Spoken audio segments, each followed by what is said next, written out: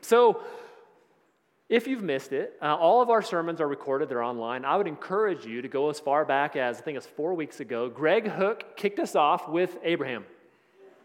Father Abraham had many sons. He was married to Sarah, and they had many sons, one of whom was Isaac.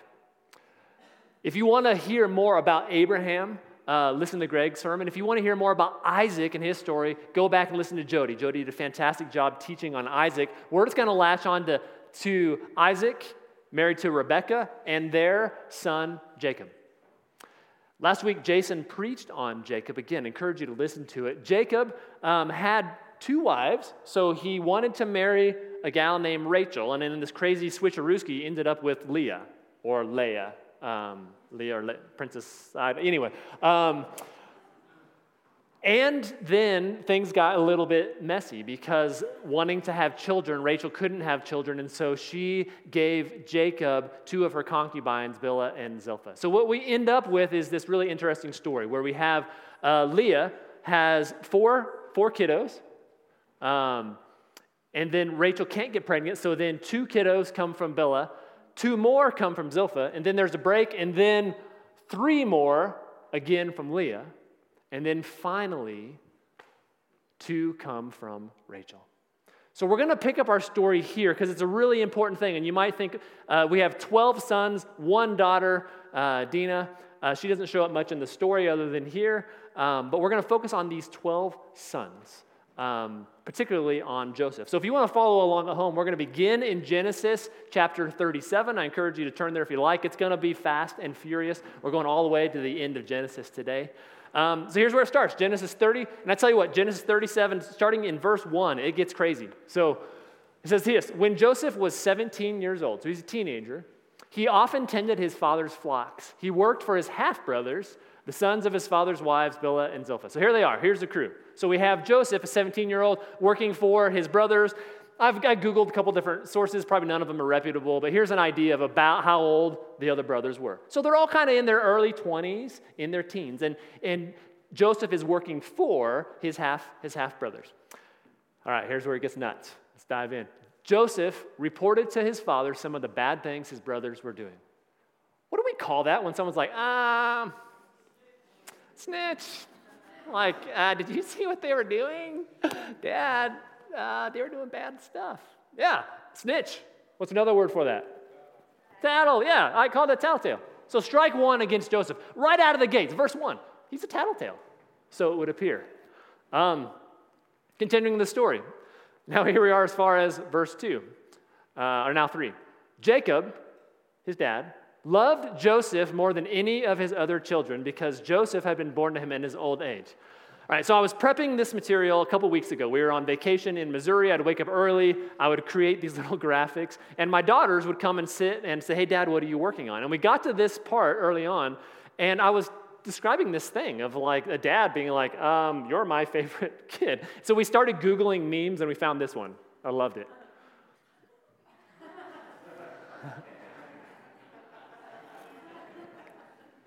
Here's another one.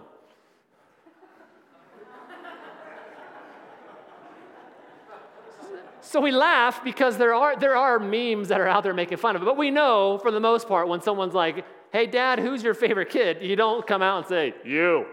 No, you're like, "I love you all equally. I love you all about the same." The same, not about the same. Don't say that. But Jacob pulls no punches. They're like, hey, Dad, which one of us is your favorite?" He's like, "What? No, Joseph, totally. He's my favorite." And even it goes on and says, one day Jacob had a special gift made for Joseph, his favorite, beautiful robe. He's like, "Hey, just in case anybody forgets, wear the robe." Favorite, when we're out in public, anybody want to know? Favorite one, the one wearing the brand new Melly, that's him. His brothers hated him. You just feel that for a second. His brothers hated him because their father loved him more than the rest of them. I can imagine I would have similar feelings of frustration with my siblings and my father. They couldn't say a kind word to him, yet they're trying to work together. They all have frowny faces now. So strike 2, favorite child. So 2 strikes against him. Let's look at strike number 3. Begins right here. One night, Joseph had a dream. So you imagine, they wake up, Fellas, come here. Gather around. Crazy dream last night. So in the dream, we were all out bundling up grain, and my bundle stood up really tall, and all of your bundles bowed down to mine. Yeah, just saying, like, in the future, you're probably going to be, bowing down to me. His brother, remember, he's the youngest, 17-year-old, and his brothers hated him all the more, it says. And it says, soon Joseph had another dream. So he's like, fellas, come back around. Another crazy dream. This time, get mom, get dad. They're going to be in on this one also. He's like, so in this dream, the sun and the moon, mom and dad, and 1, 2, 3, all of you, 11 stars, were bowing down to me again. And they were now jealous. So they hate him. They can't say a good word about him, and they're jealous of him. 3 strikes. So it's just an interesting family dynamic. I mean, you think you come from a messy family? We have a great messy family here, and it gets messier. And it says, soon after this, Joseph's brothers went to pasture their father's flock, so they all leave. And I just want to imagine for a little bit. I want to imagine if you're Joseph, and you're laying down in your bed at night, and you're asking this question, like, how's life going? So what are we going to do? We're going to grab it up here as a graph, because I'm a physics nerd, and we're going to do it like this. How's life going? And over here, we're going to say, very good. And down here, we're going to say, very bad. Where would you put Joseph right now at the age of 17? What would you say? How's life going? Sorry if you're up there, you can't see anything I'm writing. Just imagine it's beautiful and wonderful. Jeez. How's life going for Joseph? I say pretty good. I mean, his brothers are kind of miffed at him a little bit, so I would put maybe somewhere here. And if we look back in time, how would you guess his life has been up to this point? Probably pretty good. I mean, he had to go through like middle school right around here maybe, and so there's a little dip. But by and large, life has been pretty darn good. He's 17 years old. He's laying there thinking about, yeah, we're cruising. Things are about to change for him. Here's how they change. His dad, hey, go check on your brothers. Go find your brothers. They're out tending the sheep. Go check, see how they're doing. So he goes. His brothers see him coming from a long way off, and they're like, here comes the dreamer. Here comes the dreamer. And you notice they still have their frowny faces on. They say, come on, let's kill him and throw him into one of these cisterns, like a dry well. Let's kill him. Think how much they dislike their brother enough to want to kill him. And Reuben from the back's like, let's not kill him in as much as let's throw him into one of these empty cisterns, and then he'll just die without us laying a hand on him. It's like, tomato. But what the text does say is that Reuben's plan was to come back later and try to grab his brother out. But his other brothers are like, let's do that. That seems like the thing to do. And so Joseph, looking for his brothers, finds them and is like, everyone seems pretty angry at me right now. And they grab him, they tear off his coat, and they toss him into a cistern, a dry well.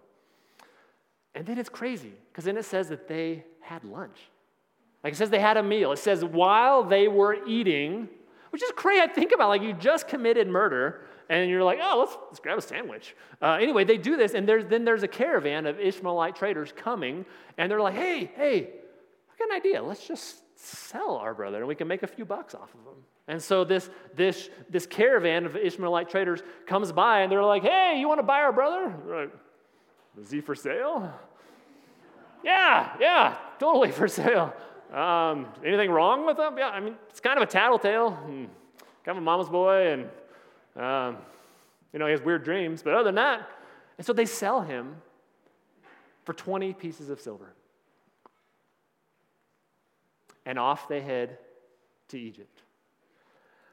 I just want to zoom in on Joseph again and ask this question one more time. How's life going? It's rather rhetorical.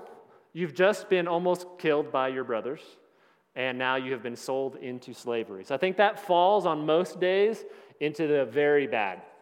And if we had a very, very bad, it would be down there. Like in the matter of a day, his life goes from pretty darn good to really darn bad. Let's keep on with the story. So they continue on their way down to Egypt. So they are up in Canaan, and they cruise around the Mediterranean Sea and end up in Egypt, where they come across one of Pharaoh's officers. He's the captain of the prison guard. His name is Potiphar. And the Ishmaelite traders say, hey, do you want to buy this guy? And he does. So Joseph becomes a slave in the house of Potiphar. Imagine that's you for a little bit. What would your attitude be when Potiphar's like, hey, go do some work? How much motivation would you have to work for these people? People you don't know, people you don't care about, you're in a whole country. I would be at the bottom. But here's what's incredible. Joseph goes to work, and he crushes it. If you read the text, everything he touches is amazing. Everything he's to the point where Potiphar says, you know what? You're a really good worker. How about you just take care of everything I own? Which is crazy if you think about it. He's a slave, and he's like, you know what? Everything you do is amazing. Just take care of all of it. And the text says that all Potiphar worried about is what he was going to eat. And so Joseph says, okay. And he's like, oh, but can we talk about your wife? And he's gone. Introduce Potiphar's wife, who does not have a name other than Potiphar's wife. What we do know, though, is that she tries to seduce Joseph.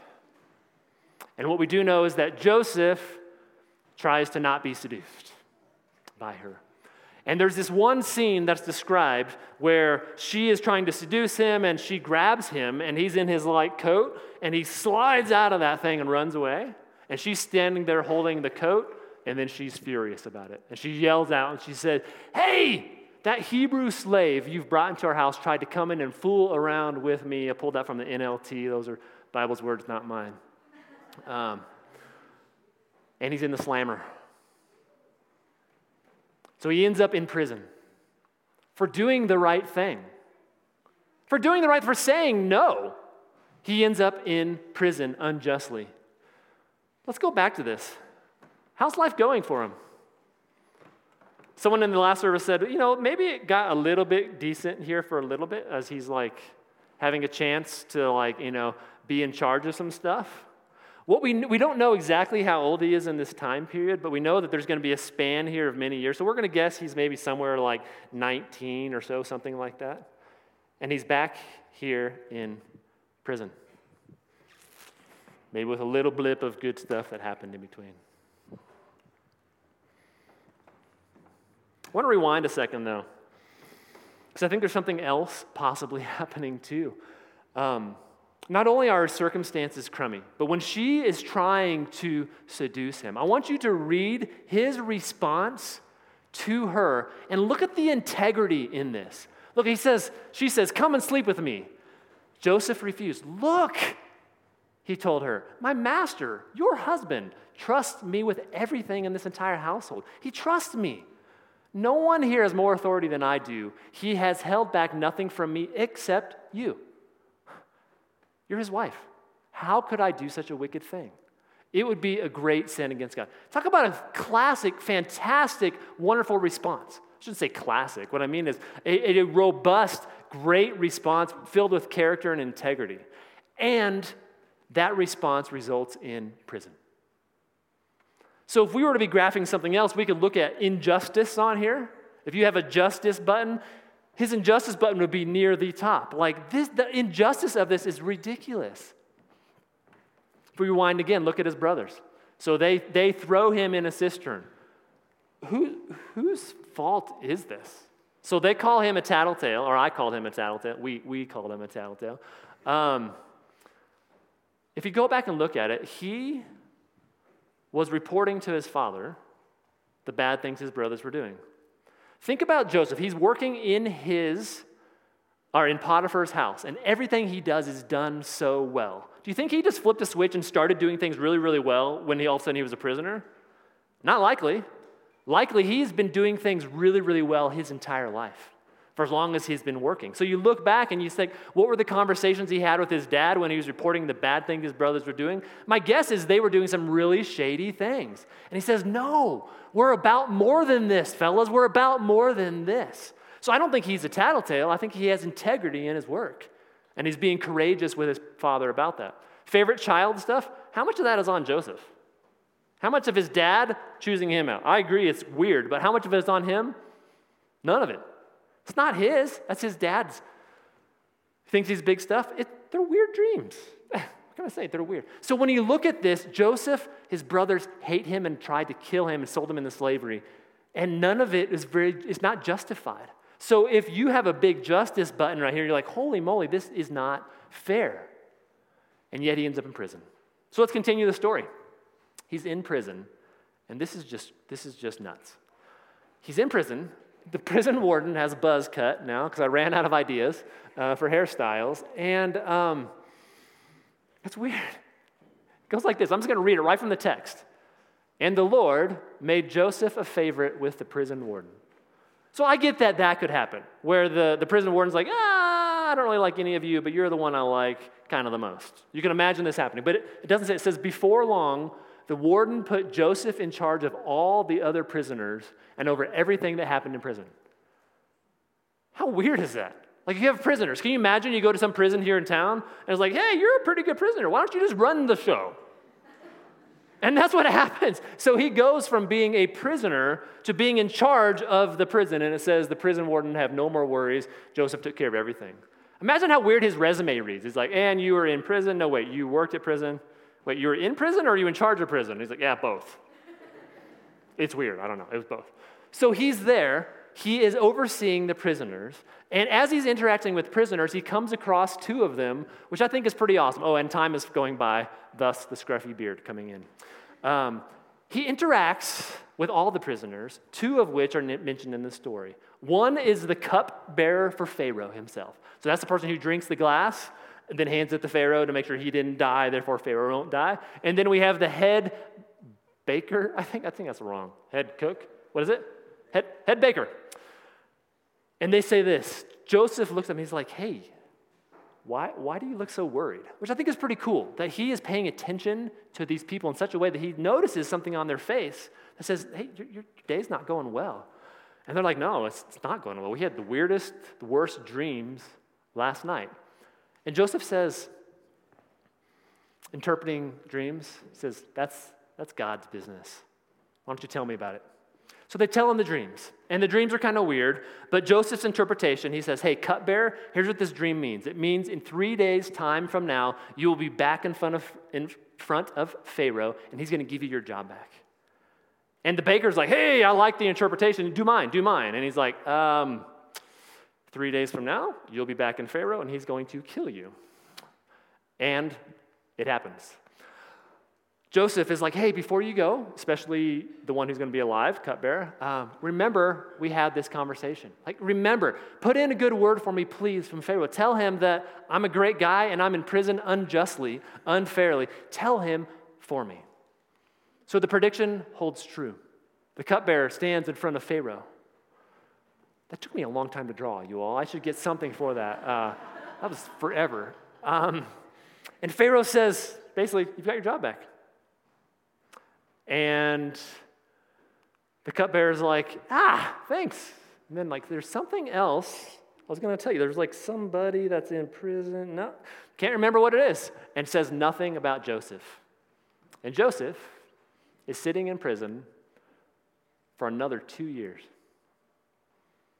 So just to do a little math, this is where we do get a little bit of the age again of Joseph in Scripture. At around this time, he is now 30 years old. Started this whole thing when he was 17. So we have 13 years not going so well. And I would argue right now, sitting in prison, waiting, puts him somewhere in the very bad season of life. with probably not a whole lot of great moments in there. Maybe there were some days better than other days, but overall, he is a prisoner, he is a slave, and he is not in his country, he's in somebody else's country. Pretty miserable, potentially. And yet, he's working with integrity. He's doing this job in a way that everybody's like, holy moly, what is going on with you? There is something different about you. So yeah, life not great. So time passes, and Pharaoh has a dream. Actually, he has two dreams, and you can read about them in Genesis. I'm going to summarize them for you. He basically he has these weird dreams with that I'm not going to summarize. Joseph is going to interpret them. The cupbearer says, hey, I remember there was a guy that was in prison. That's right, Joseph. They grab him. He has a big long beard, and the text goes out as far to say he shaves. So he shaves, stands before Pharaoh. Pharaoh tells him his dreams, and Joseph says, okay, here's what the dreams mean. And again, he says, interpreting dreams is God's business. Tell me that dream. And here's what Joseph says. The next 7 years will be a period of great prosperity throughout the entire land of Egypt. It's going to be milk and honey. It's going to be rain so much, beautiful rain. Your grass is going to grow. It's going to be fantastic for 7 straight years. And then it's going to be like a valve shut off. It's going to be dry. And you're not going to grow a single thing. And your animals are going to die. Pharaoh should find an intelligent, wise person and put him in charge of the entire land of Egypt. Pharaoh says, yeah, well played.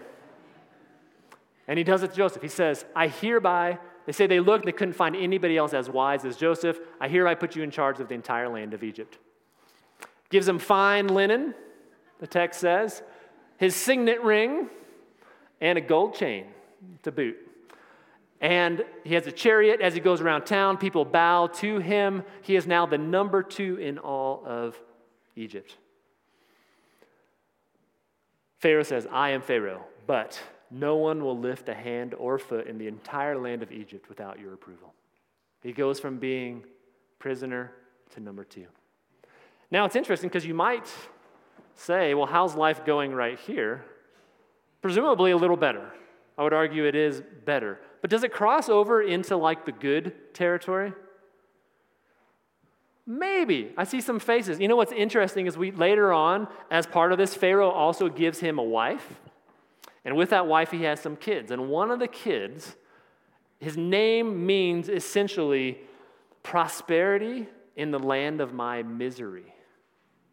So you look at it and it's like things are going better, but it's still the land of his misery. He describes it. So still, I would put it below this, in this very bad zone. Some of you are like, gosh, so much graphing in church. I thought I was done with that.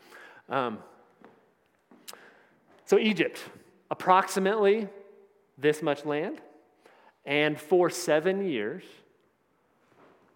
Joseph collects 1/5 of all of the crops, all of the non-perishable goods from the entire region.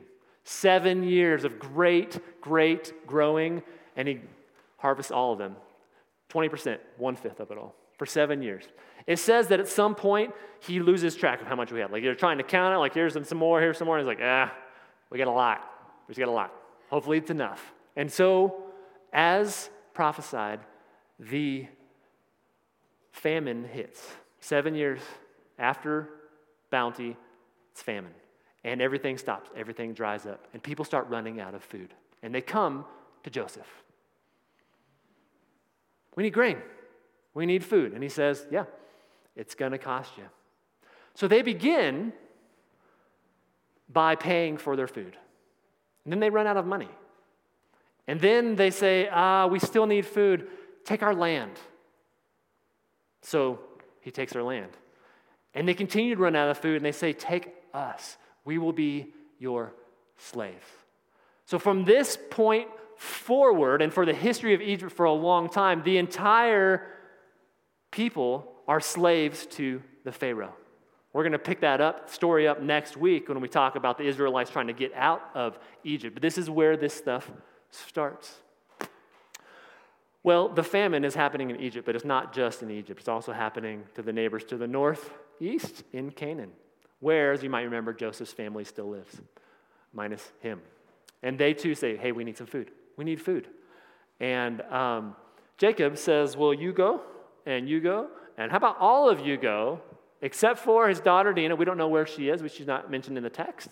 And then what we do know for sure is that Benjamin, his youngest son, from his favorite wife, Rachel, stays home. Again, that weird family dynamic is still there. So the 10 of them make the trip to Egypt to get grain. And they show up, and they bow before this person who they have no idea who he is. Now he's like, I know you. You're my brothers. He doesn't say it though. And they look at him and they're like, we have no idea who you are except for the number 2 in all the world and the guy who's going to get us fed. And instead of revealing himself, he basically says, no, you're spies. What are you doing here? You're spies in this land. And they're like, no, we promise. We're not spies. And he's like, yes, you are. And they're like, no. Here's the we are a family of 12 brothers, one of whom is no longer with us, Joseph. And then we have a younger brother who we left at home. And Joseph says, tell you what, to prove your story is right, I want you to go and grab this younger brother you speak of. And if you can bring him to me, then you'll convince me that you are not spies, that your story is true. So they leave. But here's what's interesting, and I want you to see this. As they are deliberating, as Joseph is saying, here's what the deal's going to be. You're going to have to bring me your youngest brother. It says, speaking among themselves, the brothers, clearly we are being punished because of what we did to Joseph long ago. Isn't that kind of interesting? This is now, if we're doing our math still, we had 7 years of good times, and now we're 2 years into this famine. So we're 39 years later. So 39 minus 17, we're at 22 years. And the first thing they think about is, it's Joseph. Isn't that interesting? How that thing just lingers with a person? Anyway, we saw his anguish when he pleaded for his life, but we wouldn't listen. That's why we're in this trouble. And Reuben says, didn't I tell you not to sin against the boy? But you wouldn't listen, and now we have to answer for his blood. Joseph can understand this. So he's working through an interpreter, but he, of course, speaks their language. And it says, now Joseph turned away from them and began to weep. I want to look at that real quick. Imagine it's you. Imagine you have been sold into slavery, treated horribly for 22 years, and now the very people who put you there, the people who caused this to happen, come to you, they're bowing before you, and you have all the authority you would ever want. What is your response going to be? Mine's going to have a tinge of revenge in there. If I'm being really honest, it's going to have a tinge of, I'm going to make them pay. I'm going to get them back. I'm going to. Instead, he weeps. He weeps. I want to look at this in just a second, but I just want you to sit on that for a second. Like if that's you and you're in front of this, and the response is softness, tenderness, tears, it doesn't make sense. It doesn't make sense on a natural level, and I want to tell the story to help us understand maybe what's going on. So here's where we pick up. He says, I'm going to keep one of you in prison while the rest of you go and take the grain back to your families. So Simeon stays in prison while the rest of them makes the trip back home. They tell their dad, Jacob, hey, here's what's going on. Like there's this guy, he's going to give us food, but he doesn't believe us, so we need to grab Benjamin and take him with us. And Jacob's like, no, I'm not willing to lose my youngest son. I'm not willing to do it. And so they wait. And I imagine Simeon's in prison like, guys? But they wait until they essentially are running out of food. So it's desperate. And Jacob says, okay, you can go take Benjamin. They make the return trip. They stand in front of Joseph, or bow in front of Joseph one more time. Benjamin is there. And here's what the text says. Joseph looked at his brother Benjamin, the son of his own mother. Is this your youngest brother, the one who you told me about? Joseph asked. May God be gracious to you, my son. Then Joseph hurried from the room because he was overcome with emotion for his brother. He went into his private room where he broke down and wept. There it is again. He's in the midst of his brothers, where all kinds of feelings could be occurring around anger, revenge, retribution, and instead, tears. Tears again. What is happening? He doesn't reveal who he is, though, still. Instead, he loads all of them up with grain, and then he tells his attendant, he's like, hey, the youngest one, Benjamin, stick my silver goblet in my silver chalice in his bag. So they sneak it into his bag. His brothers leave with all their grain, and he tells his attendant, hey, that goblet you stuck in there, go find it. So the attendant shows up, he's like, hey guys, hey, word has it one of you stole something from us. They go looking through the bags, and they find the silver cup. And they bring them back to Joseph, and they stand in front of him. And here's what's really intriguing, and I think part of maybe where the story turns. This is Judah. So Judah, remember, who was part of this whole thing, throwing Joseph into a cistern and then selling him. He was part of that. He's now in a very similar situation, where now he has this younger brother who Joseph has said, hey, he stole it, he stays here, the rest of you can go. And he says, we can't happen. Here's what he says, my Lord, I cannot go back to my father without the boy. Our father's life is bound up by this boy's life. If he sees that the boy is not with us, our father will die. We, your servants, will indeed be responsible for sending that grieving white-haired man to his grave. You see how Judah has, all of a sudden, something has changed. And there's a tenderness towards his father. There's a reality of the situation. There's less selfishness and revenge in him.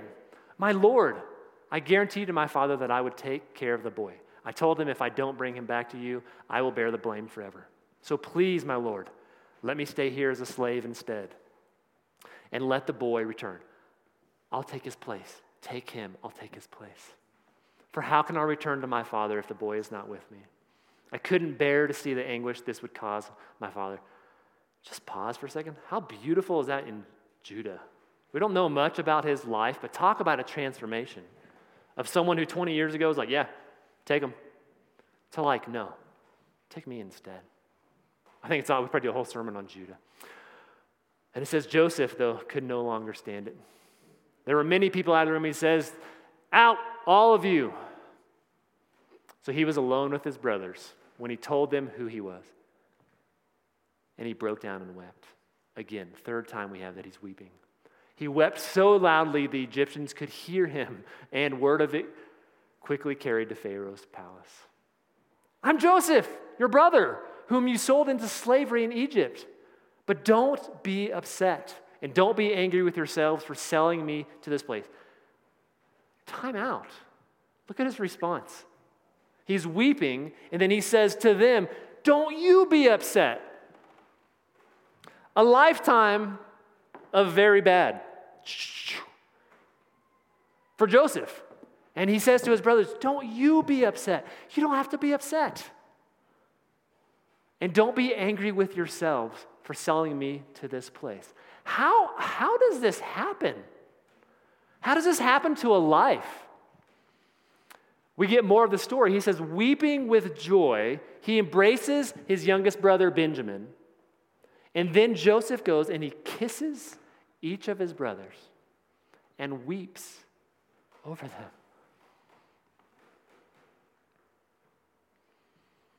When I stand back and I look at this narrative of Joseph's life,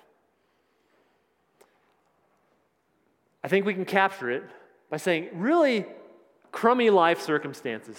As his entire adult life, really pretty darn crummy. And yet, when the moment presents itself to do something, and he has all the power in the world to do it, the response is instead something beautiful. Not something revengeful, something merciful. Not something that proves his justice, but something that shows kindness and compassion. The story goes on that he not only exercises forgiveness for his brothers, but he invites them, their wives, and all of their kids to move to Egypt, and he gives them some of the best land where they ultimately settle. And they have kids and more kids and more kids and more kids, and we'll learn next week in Exodus, there's going to be so many of them that Pharaoh's like, whoa, that's a lot of people, let's enslave them. But right now, that's not happening. Right now, they are free and living in the best land in Egypt, all because of Joseph and his mercy and his kindness and his compassion on his brothers, who deserve not that. So what's going on here in a life? What must be happening that you can live 20 years in miserable circumstances and emerge with something beautiful? I read this commentary, and I want to share it with you because I think it helps to give some answer to that question. So let me read it.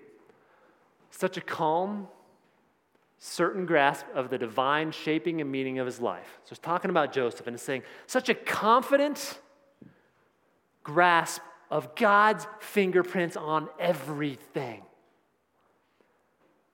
Not random, God's fingerprints on everything.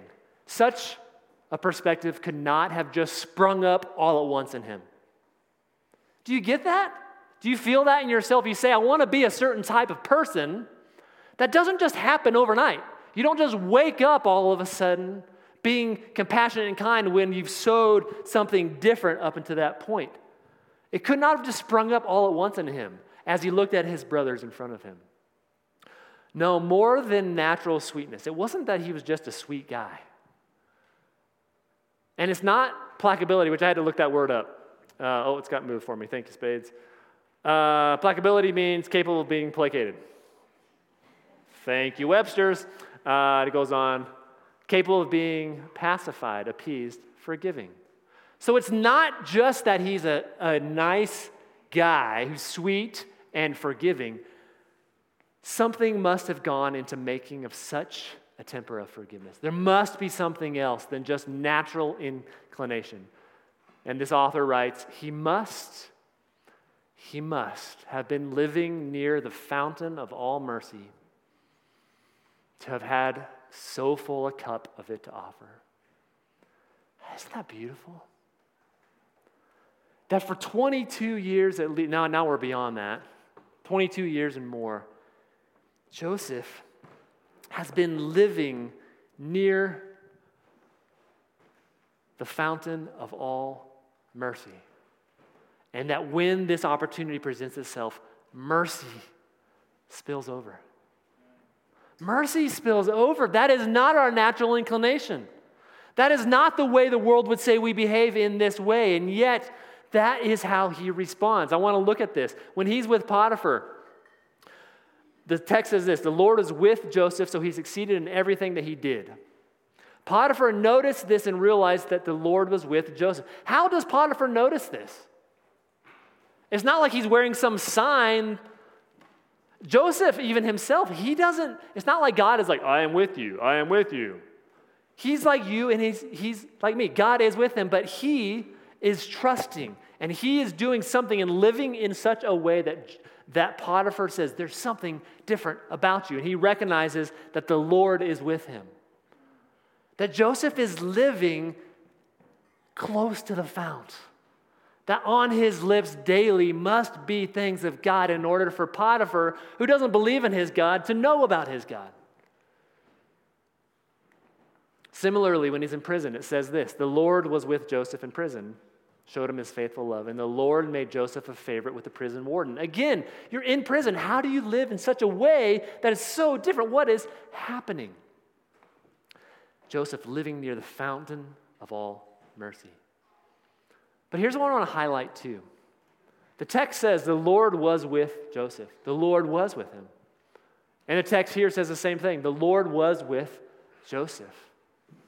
So I want to highlight for you and for me that when we are in the midst of this, it doesn't feel like the Lord is with us.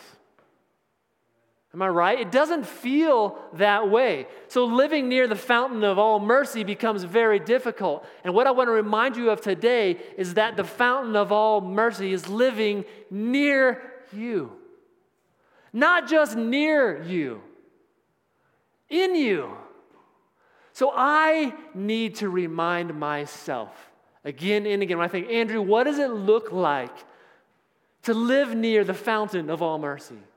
And what does it look like to be reminded that the fountain of all mercy is living near?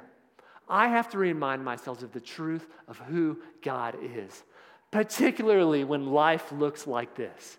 I have to remind myself.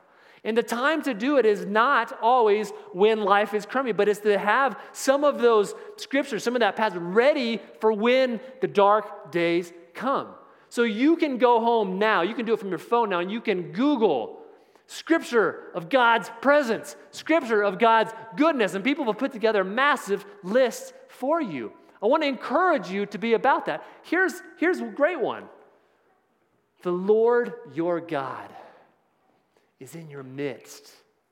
When you are in that dark, crummy place, the Lord God is in your midst, a mighty one who will save. He will rejoice over you with gladness. He will quiet you by his love. He will exalt you with loud singing. Bathe in that truth. Here's another one. Be strong and courageous. Do not be frightened. Do not be dismayed. For the Lord your God is with you wherever you go. From the lips of Jesus, he sends his disciples off before he returns to heaven. And he says this, behold, I am with you always, even to the end of the age. I have to remind myself again and again of these realities, of these truths. And here's what's incredible. This story, it points to Jesus. Think of it. We have these brothers. These brothers are deserving of nothing but punishment from Joseph. Nothing but punishment. And yet, Joseph looks at him with all power and says, I forgive you. I love you. I weep over you. That is the gospel. God looks at us through the lens of Jesus and he sees perfection. He sees son. He sees daughter. I love you. And there is nothing you have to do but believe in me. There's nothing you have to do, nothing you have to earn. That is the gospel. That is the good news of Jesus. I want to live in this way. I want to see in the midst of my crummy circumstances, beautiful things emerge from that. I want to be close, living near the fountain of all mercy. Worship team, please come on up. God, thank you for this morning. Thank you for your word. Thank you for the stories of your people, the messy stories, the real lives, and yet your fingerprints on everything. Oh, I pray that we would be reminded of your goodness, of your mercy, of your kindness, and of the reality that you sent your Son for us, that by faith in the name of Jesus, we are saved, that we're free, that you look at us through your Son and you see perfection. I pray that we would be encouraged. I pray that we would be drawn to the fountain, that when we are bumped, that when our life overflows, that good things spill out, that mercy spills out. We love you in Christ's name. Amen.